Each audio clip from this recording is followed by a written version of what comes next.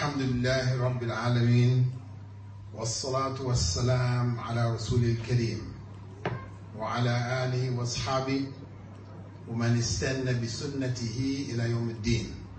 All praise is due to Allah, and may Allah's peace and blessings be on the last Prophet Muhammad sallallahu alayhi wasallam, and on all those who follow the path of righteousness until the last day. The topic which was chosen for this evening's meeting, presentation and gathering is the core values of Islam.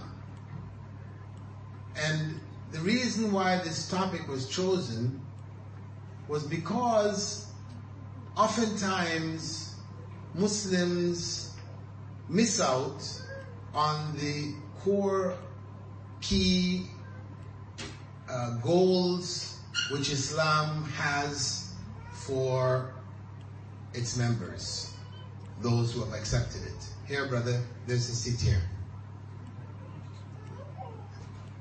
Right here.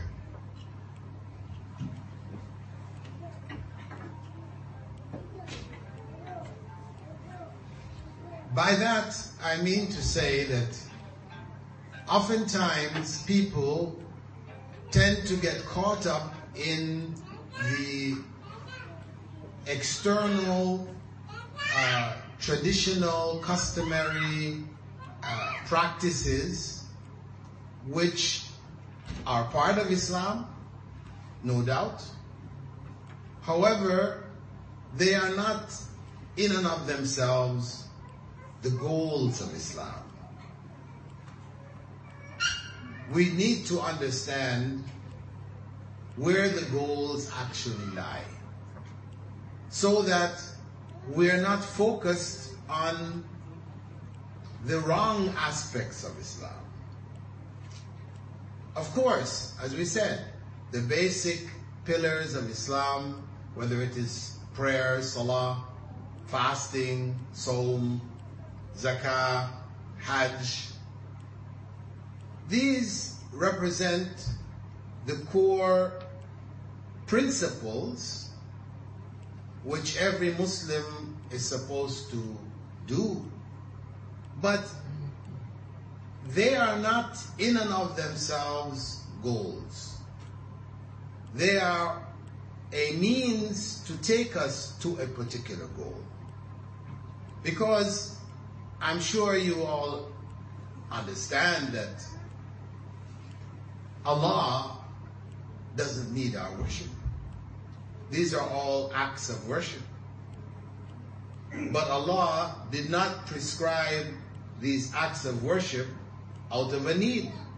Normally when we set principles and requirements, obligations, they're out of needs that we have. But Allah, most great and glorious, is beyond all need.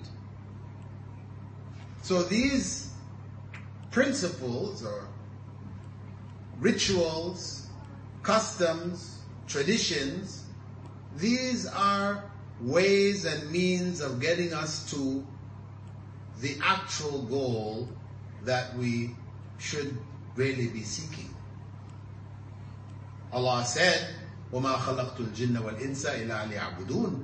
I didn't create the jinn and humankind except to worship me. So we know that worship is something required of us as human beings. However, if no one on the face of the earth worshipped Allah, it would not affect Him in any way. And if everyone on the face of the earth worshipped Him, it would not benefit Him in any way. So all of this is there for us. What Prophet Muhammad ﷺ summarized all of the various requirements of Islam in one word: morality. He said, إِنَّمَا بُعِثْتُ لِأُتَمِّمَ مَكَارِمَ الْأَخْلَاقِ. I was only sent to perfect for you the highest of moral character traits. It is about morality. We, as Muslims, don't have technology to offer the world today. There was a time in the past when we were the leaders of technology. People came to our centers of learning and learned from us, from Europe and other parts of the world. They came and learned. And we took from others. We were a means of bringing knowledge and skill from China, from India, from Africa, from Europe, bringing it together and repackaging it, advancing it, and being the light at a time when Europe, for example, considered itself to be in the Dark Ages. In those Dark Ages, those were ages of light in the Muslim world. We never experienced the Dark Ages. But the point is that, as I said, what we have to offer the world is not technology. I don't have to convince you on that, because we are going to America, we're going to England and other places to study their technology, what they have to offer, what they're giving back to us that they got from us. So, the greatness of Islam doesn't lie here. The greatness of Islam lies where the Prophet ﷺ put it, in morality.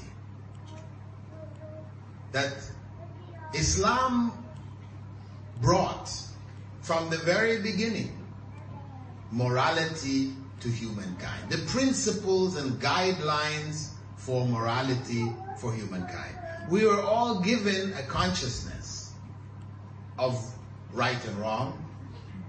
Allah said, فَأَلْهَمَهَا فُجُورَهَا وَتَقْوَاهَا. That every soul has a consciousness of corruption and righteousness. We were created with that. But Allah also gave us, through the messengers who were sent, guidelines which defined how these feelings or emotions or understandings that we have with regards to right and wrong, how it should be placed. We have the core internal experience built into every cell in our bodies, but when it is to be implemented in our relationships with each other, with the world we live in our relationship with God, with Allah, without the guidelines, then it's easy to stumble. So Allah chose messengers from amongst us who would be given those guidelines, and they would teach them in what we know as Islam. So what it's saying is that the goal of these various pillars, the 5 pillars of Islam, are fundamentally moral goals. It is to create a morally sound human being who would live a life which is pleasing to Allah subhanahu wa ta'ala in everything that he or she does.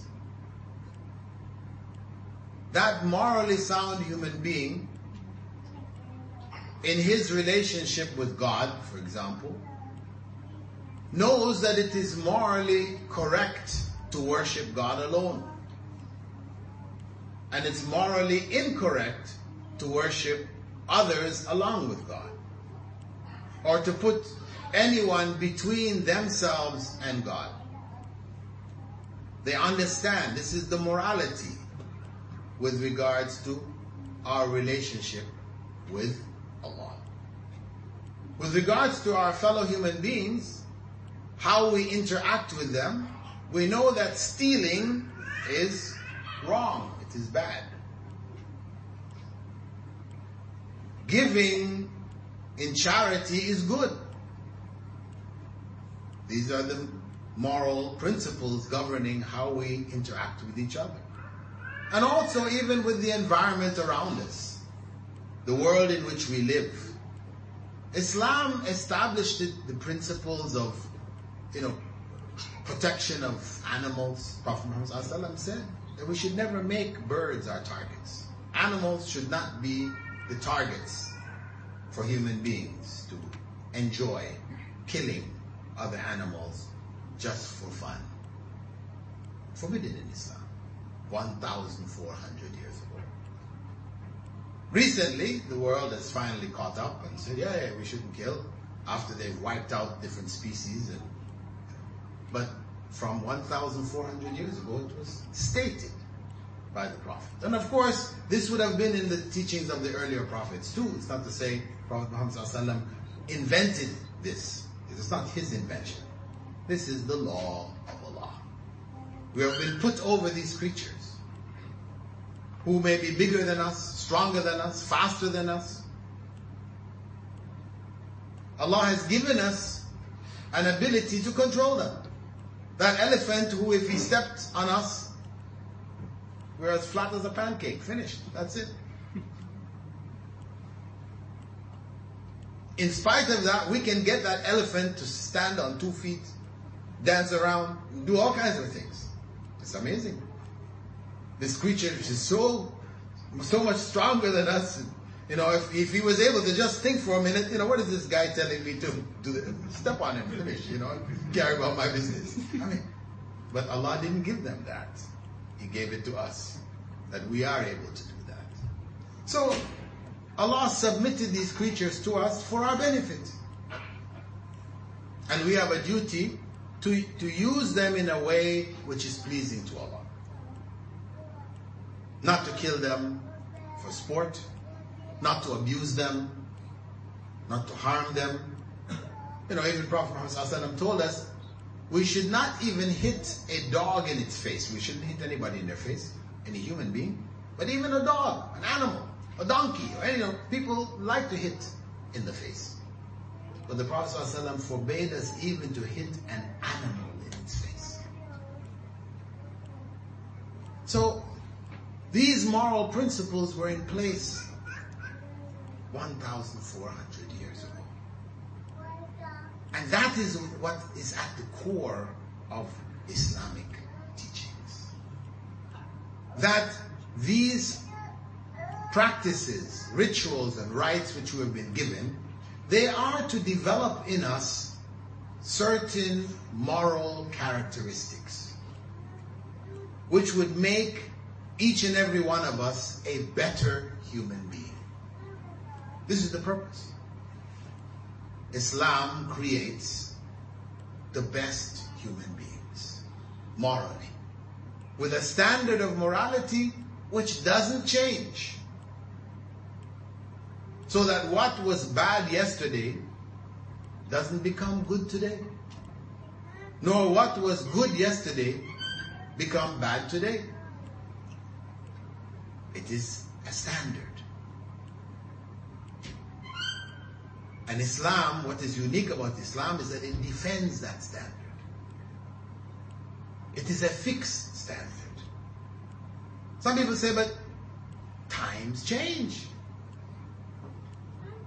And many other religions, they move along with the times.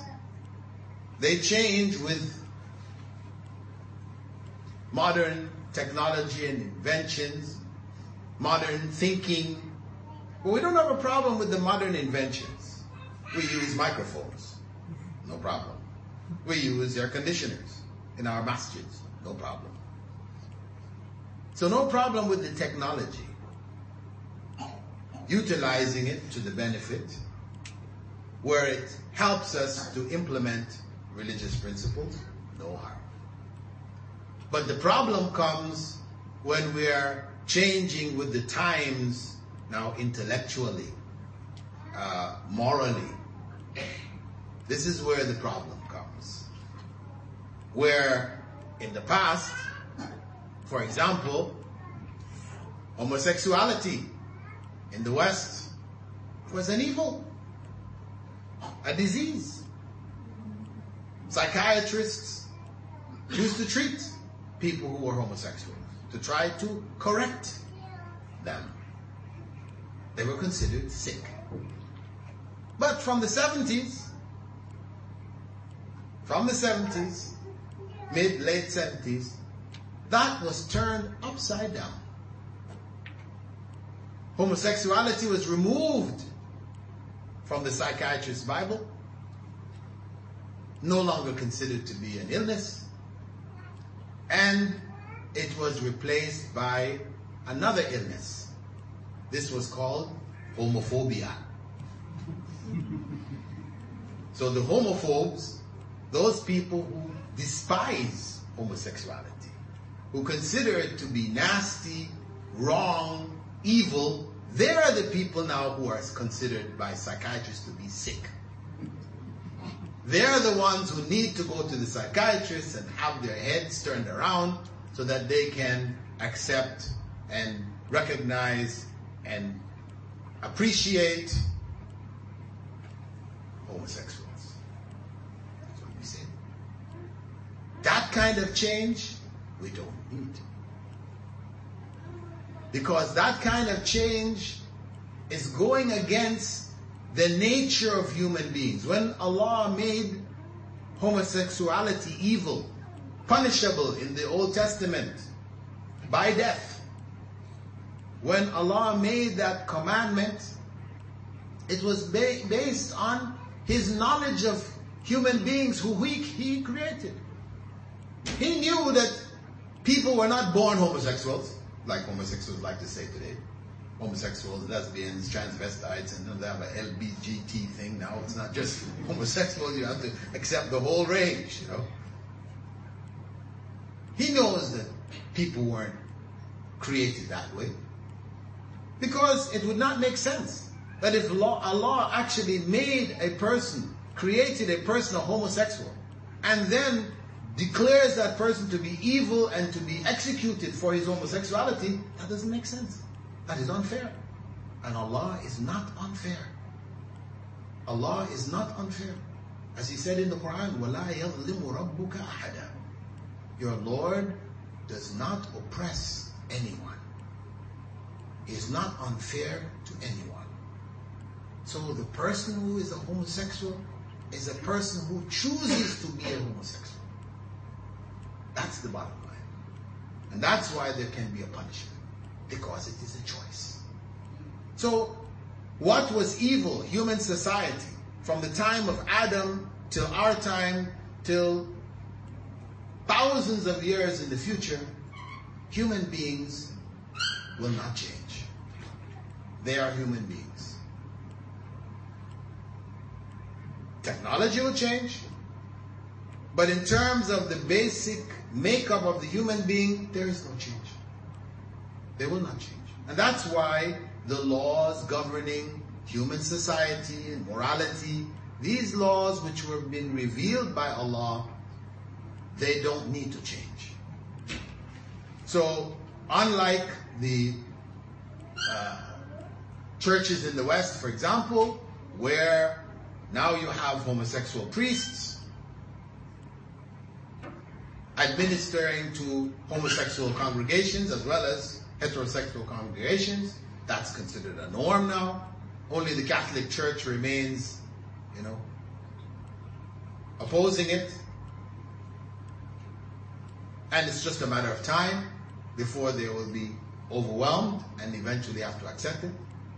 Only in Islam, we don't accept it, we didn't accept it, and we'll never accept it. Of course, it's not to say, because somebody might say, but in San Francisco, they have a homosexual masjid. They have one in Toronto also, and they have one in the UK. Yeah. We do have Muslims, who are doing this. This is reality. Because countries allow that. They're free to do it. But Islam does not recognize it. It is still considered wrong. It doesn't mean that if you're a homosexual you can't be a Muslim. No, Islam doesn't say that. Homosexuality is not that different in terms of the law and how the law deals with deviation from adultery. Punishment for adultery is death. Punishment for homosexuality is death, if people are caught in the act. So, this is not the issue. A person may commit a sin. There were Sahaba who were companions of the Prophet ﷺ who were executed for adultery. Did that make them non-Muslims? No. They committed sin. In fact, they came to the Prophet ﷺ and asked the Prophet ﷺ to purify them by having the law applied to themselves. So, the point here is that the values, the moral principles of Islam are timeless. Allah has prescribed them based on human society and its need, and they will not change. And this is what we as Muslims have to offer the world. A moral compass which is not turning according to how people feel. One which remains steady till the last day of this world. Now, that's the theory. In practice, we have to say, where are these moral principles in our pillars of Islam?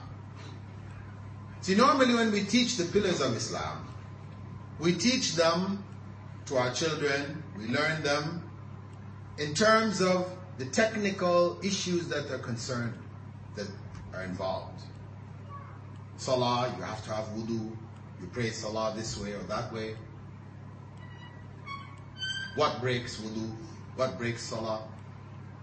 We learn all these technicalities. It's a requirement, 5 times a day, the timings, everything. But what are the moral principles behind Salah? Most often this is not taught. For those of you that have been to classes on fiqh, of this basic fiqh, Salah, Zakah, Hajj, I'm sure you'll agree with me that this area is not focused on. Maybe the teacher might mention a point or two, but this is not the focus. But if the Prophet Muhammad ﷺ said that what he was sent with was morality, then surely that must be the most important core principle. This is the core value of Islam. So we need to rethink. We need to reanalyze. We need a new approach in our teaching of Islam, wherein we focus on these issues while teaching people the technicalities, that we also teach them the goals. What are the core principles behind the ritual, the rites, the customs, and the traditions? So, this evening, what I'm going to share with you briefly is for you to reflect on and to look deeper into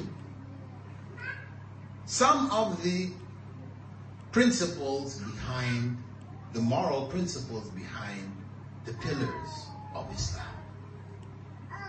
So if we start with the first pillar of Islam, which is the Shahadatan, the declaration, the 2 declarations of faith. Ashhadu an la ilaha illallah wa ashhadu anna Muhammadan Rasulullah. We all know this. I bear witness that there's no God worthy of worship but Allah, and I bear witness that Muhammad is the messenger of Allah. We know that. And we know we should say it with knowledge. Because if you're just saying it as words, some people, a man wants to marry a Muslim woman. And the family says, no, a Muslim woman has to marry a Muslim man. So the man says, no problem, I'll become a Muslim. What do I need to do? You need to say, Ashhadu an la. So he goes to the court, he says it. But he told his wife already, listen, his wife to be, I'm going to do this thing because I want to marry you. But don't expect me to be praying and fasting and all these other things that you guys do. I'm just doing this so I can marry you. You have to say, what is the value of his shahadatan? 0. No value. Nothing, sir. In the courts, of course, the courts have no choice. If somebody comes and declares their faith, they have to accept them on face value. But in the sight of Allah, he has not become a Muslim. It's just words, he said. So the goal are not the words. I mean, of course, we say the words. And people will teach us how to say it. If we're not Arabic speaking, etc. We learn how to say it.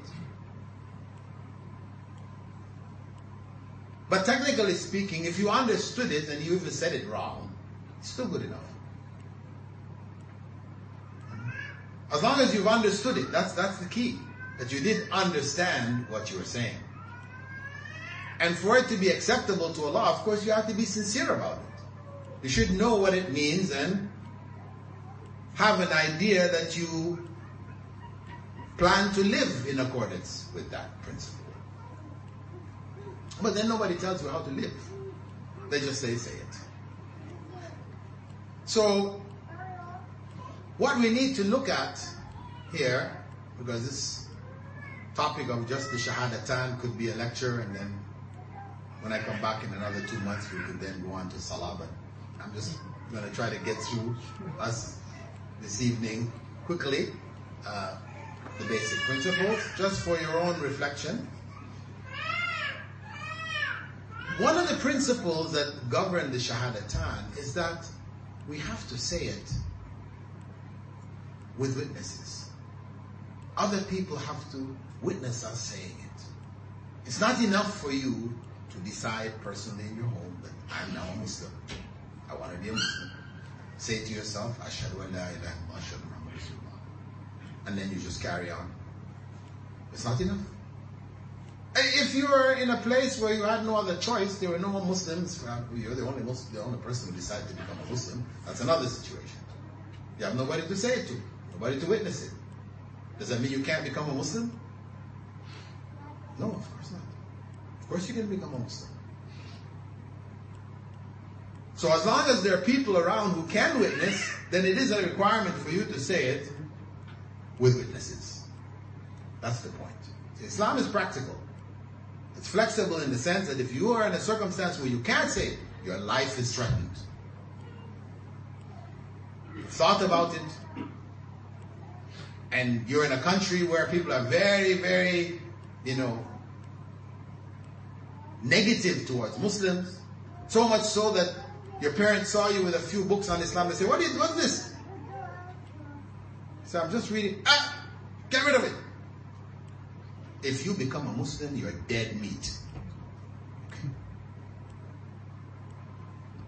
Or you're a young person, if you become a Muslim, you're kicked out of the house.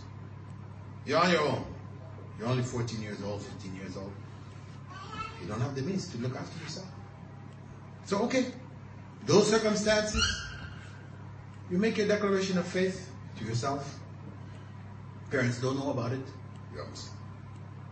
But in circumstances, the general circumstance, the most common circumstances, where people are available, you can say it before other people, you are required to declare it publicly. We call that public declaration. That doesn't mean getting up here and declaring it before everybody, a whole group of people. No. But at least a couple of witnesses, it is said. Now, why does Islam insist on that? Why is that a principle in the Declaration of Faith? That you should say it to witnesses. On one hand, on an external level, on one hand, you become known as a Muslim. You become known as a Muslim. We know now that you are a Muslim. So if in your time of weakness, Shaitan comes to you and suggests to you that you may console yourself. You're depressed. You're having some difficult times. You console yourself as you did before Islam by going to the bar, taking a couple of shots of whiskey or whatever. You feel better.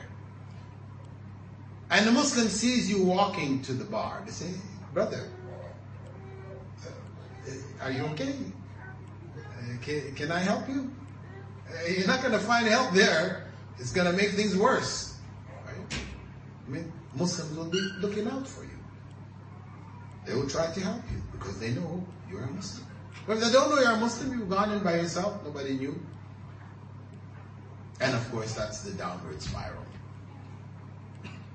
So there is practical benefit in there to be known as a Muslim.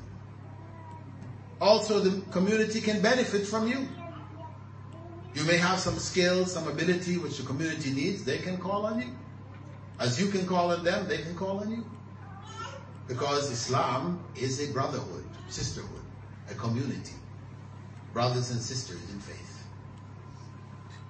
But on another level, if we look at the moral level, we have to say that the moral principle, which may be derived from the open declaration of faith. Anybody have an idea what this principle would be? No? Nobody? Ikhlas towards Allah. The? Ikhlas, like you're going to only worship Allah, is that a moral point as well? Morality towards Allah? Yeah, but right here now, this open declaration, what comes out of it is what we call transparency. What you have inside, you have brought out. You're not the type of person who hides what you have. People see you for who you are. The Prophet ﷺ had said the believer is not two-faced. He or she has one face when they're talking to one. They have another face when they talk to somebody else. They're smiling in your face and stabbing you in your back. This is not the way of the believer. The believer is open, transparent.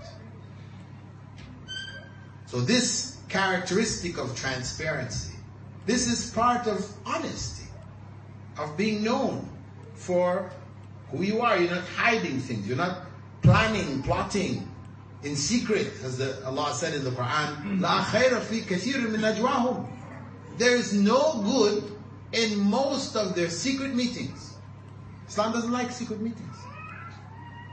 Because when people plot and plan in secret, usually it is not for good. It may be for their good.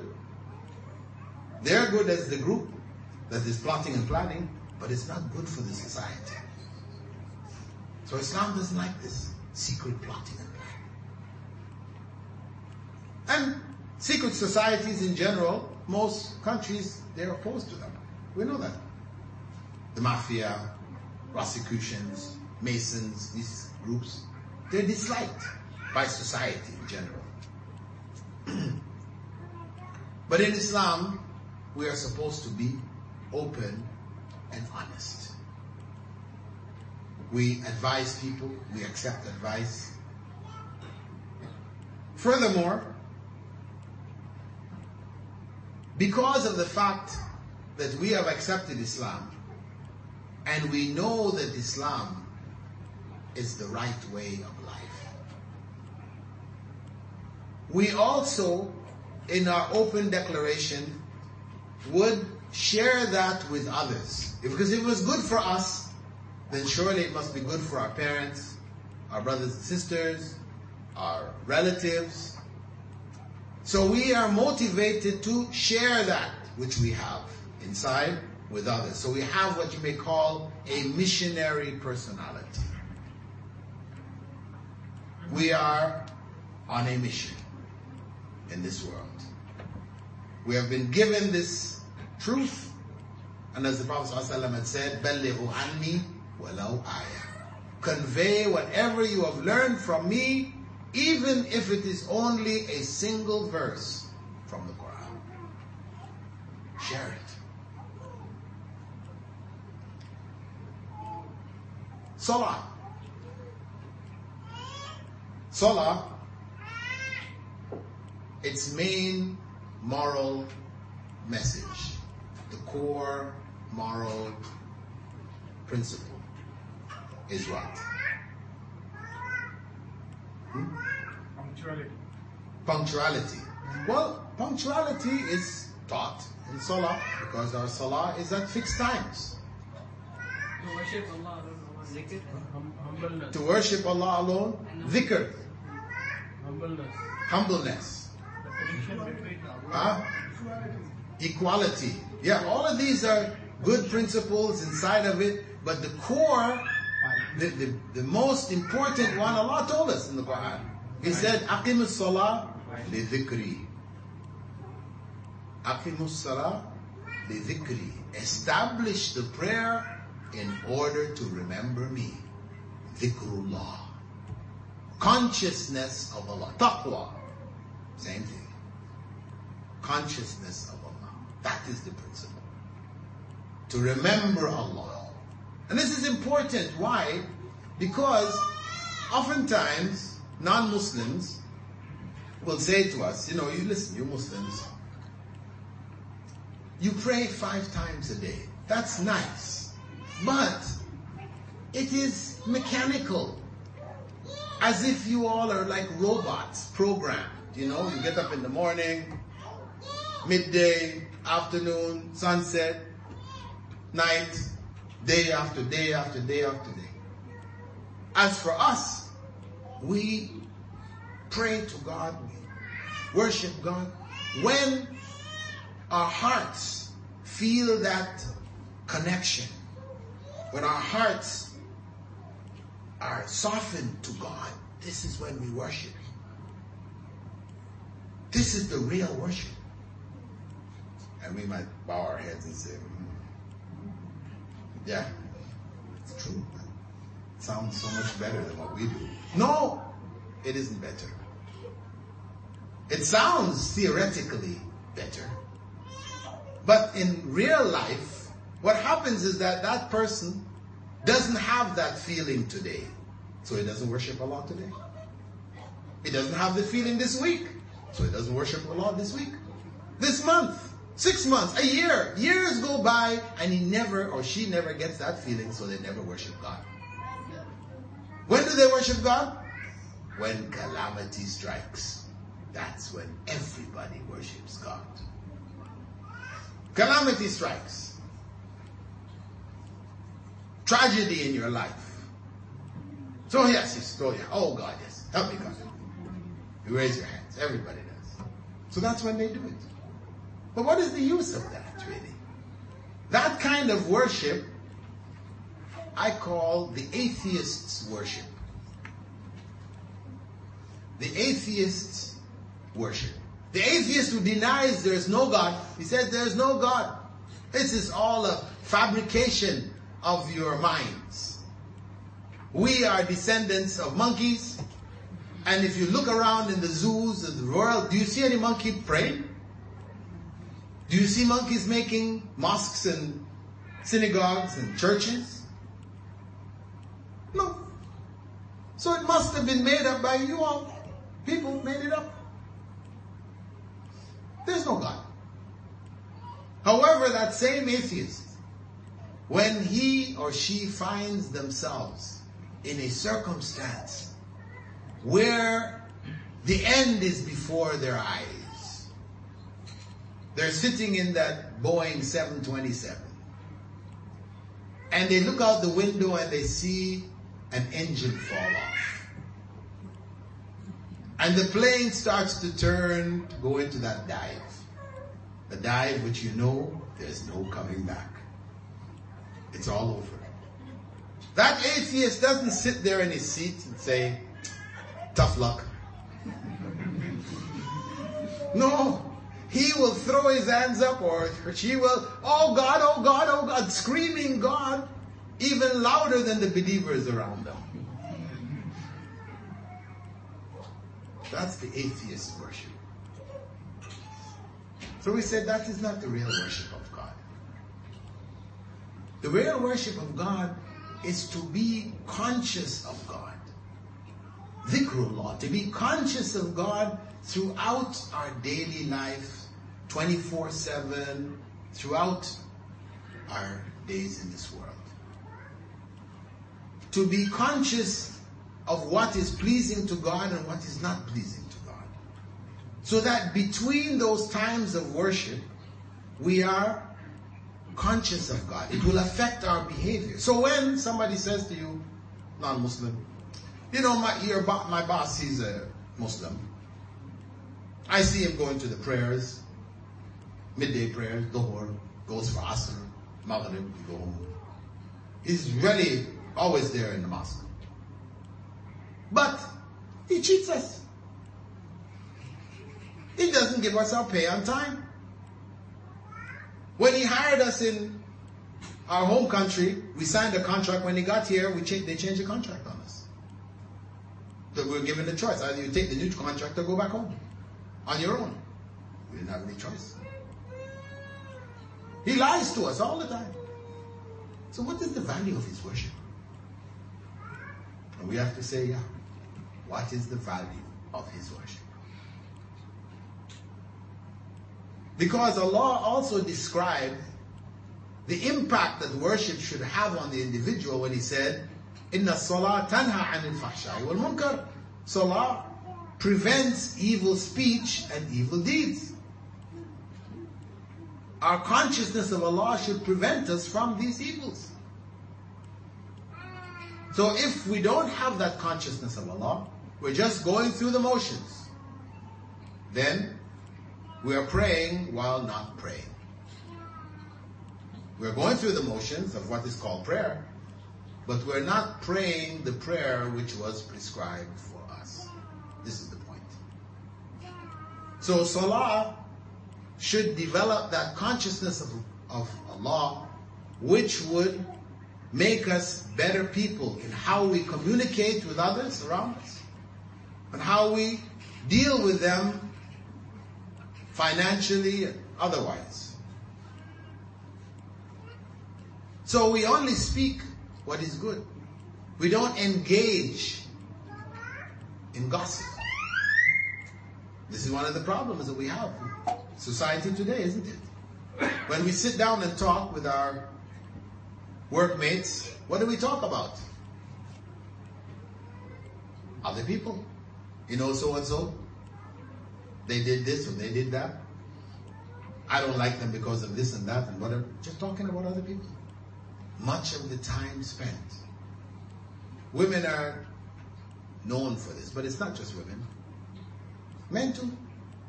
Yeah. Although we usually point the finger, yeah, the women, they're always gossiping. But the men too. Different version. Right? It's just a different version, different way. But this, we spend most of our time, our conversations, in gossip. Slander. Talking about people, backbiting. Talking about people behind their backs. What they have, which we feel they don't deserve. We're the ones who should have it, etc. So, the salah should prevent us from that kind of conversation. Useless. Detrimental to ourselves and to others. Zakah, of course, is obvious. It teaches generosity. Generosity which all societies praise. People recognize the good in it, regardless of who. Bill Gates, his millions, billions, given away. Walid bin Talal gave away. Others, people respect that. They say, wonderful thing. Most people aren't able to do that. They have wealth, can't let it go. Even though they can't spend it. Even though they don't have the means to spend it. Because there is this nature that we have also of greed.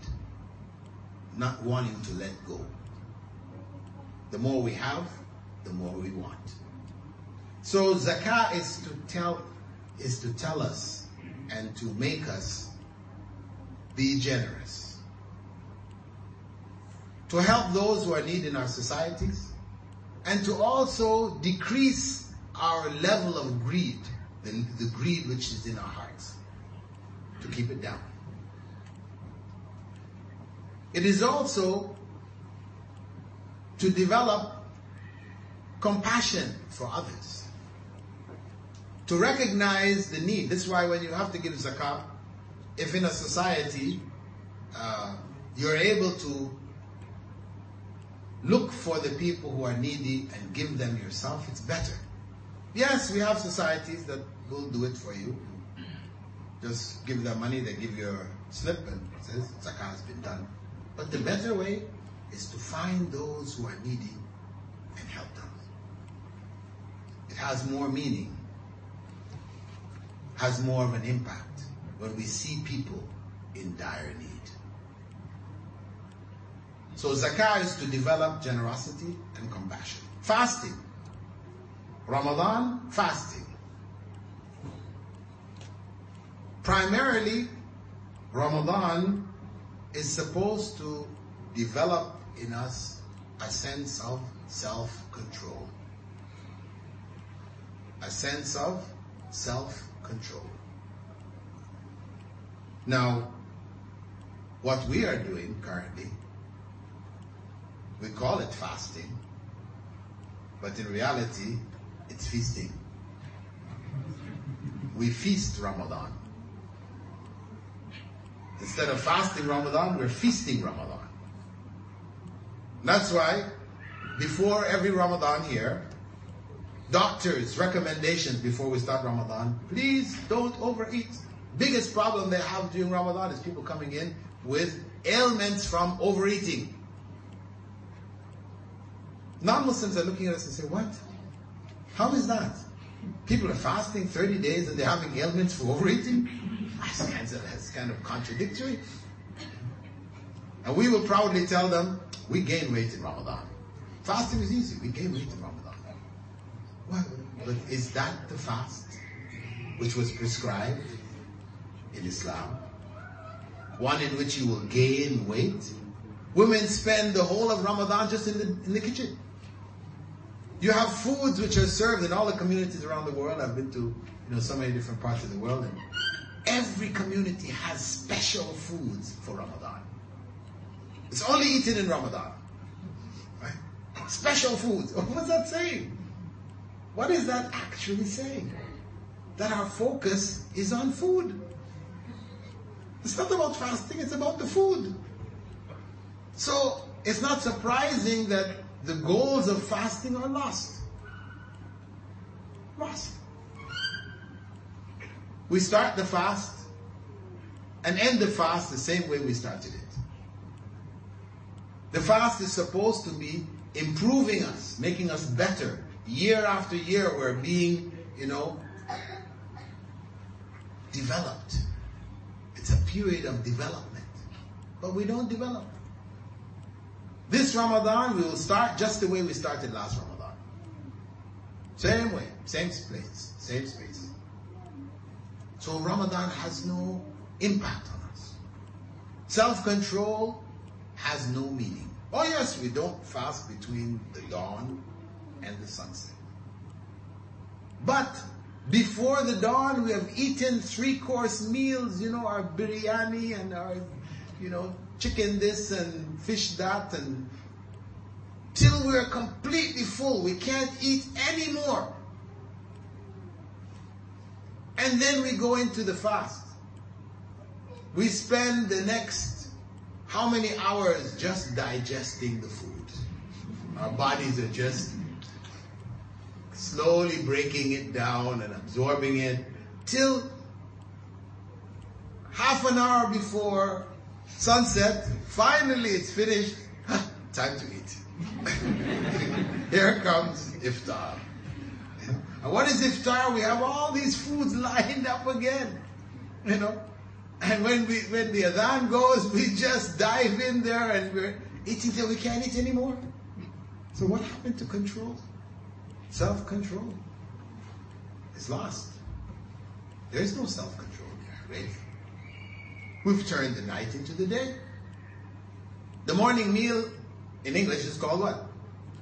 Breakfast. Breakfast is from break fast. We were fasting during the night, we're sleeping, you can't eat. And you break the fast in the morning. It's called breakfast. So, what we did before Ramadan, at night, we just put it in the day. And we're doing breakfast at iftar. Right? We didn't eat during that period, but we ate so much before, we ate so much after, it has no impact on us. We don't feel hungry. But actually the fast, we're supposed to feel hungry. We are supposed to feel hungry. If we're not feeling hungry in the fast, then we're not really fasting. Because if, according to the Sunnah, Prophet Muhammad ﷺ, we all know he used to break fast with what? 3 dates and water. Do you know he also started the fast with that too? Yes. It was Sunnah to begin with 3 dates and water also. Now you try a fast with 3 dates and water for suhoor. For sure, you're going to feel hungry in that day. That day you will feel the pangs of hunger maybe for the first time in your life. What's that? Hey, I'm feeling that. Where did that come from? Maybe I better go see a doctor. No. That is the hunger pang. The pangs of hunger which a quarter of the world feels every day. Not because they chose to fast, but because there's no food. That is supposed to remind us of those people. Cause us to think about them and want to be sharing and generous. To break the fast at the end of Ramadan with Eid al-Fitr. Feeding. We feed the needy. That's what we are being driven to do. To develop this sense of care, concern, compassion for others. Control for ourselves. And Hajj, time is running out. Hajj is patience. Critical patience. We are impatient by nature. Human beings are created impatient. We have an impatient nature about us. But patience is the real virtue that we need. Because patience is what stops us from doing what is displeasing to Allah. Impatience, haste. The Prophet ﷺ had said, Al-ajala min ash-shaytan. Haste, impatience is from Satan. Satanic. It's an evil to be avoided. So, patience is the most important principle in Hajj because we are put into circumstances where it is easy for us to be impatient. No matter what kind of Hajj you do, and the Hajjs we have different levels, right? We have 1-star Hajjs, we have no star Hajjs also, and then we have 5-star Hajjs. But even the 5-star Haji, he must or she must enter into the crowds of Tawaf. You can't find a time when the place is empty. So you're going to get into the crowd. So somebody is going to elbow you. They're going to step on your foot. All kinds of things are going to happen to you, in spite of what you've paid.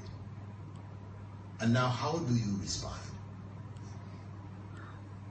If your response is they elbowed you, so you elbow them back. They step on your foot, so you stomp on their foot. This is your is your attitude, you have no Hajj. You've destroyed your Hajj. Because Hajj is really about patience. That we suffer and are purified, knowing, as the Prophet ﷺ said, the believer, whenever he or she suffers any harm, even a thorn sticking in the foot, it purifies them of sin. It becomes purification. So whatever happens, even if the person did what they did deliberately, it doesn't matter. You're patient with it, your sins are purified. You're purifying yourself of sin. And it's towards that that you can end up returning home, if your Hajj is accepted, pure from sin, as the Prophet ﷺ said, like a newborn child. That's not going to happen if you are reacting. Where they're throwing the stone, somebody throws and hits you in the head with a stone, so you're picking up and you try to throw back at them. No. You have to believe it wasn't deliberate. You have to control yourself in all those circumstances. So, patience.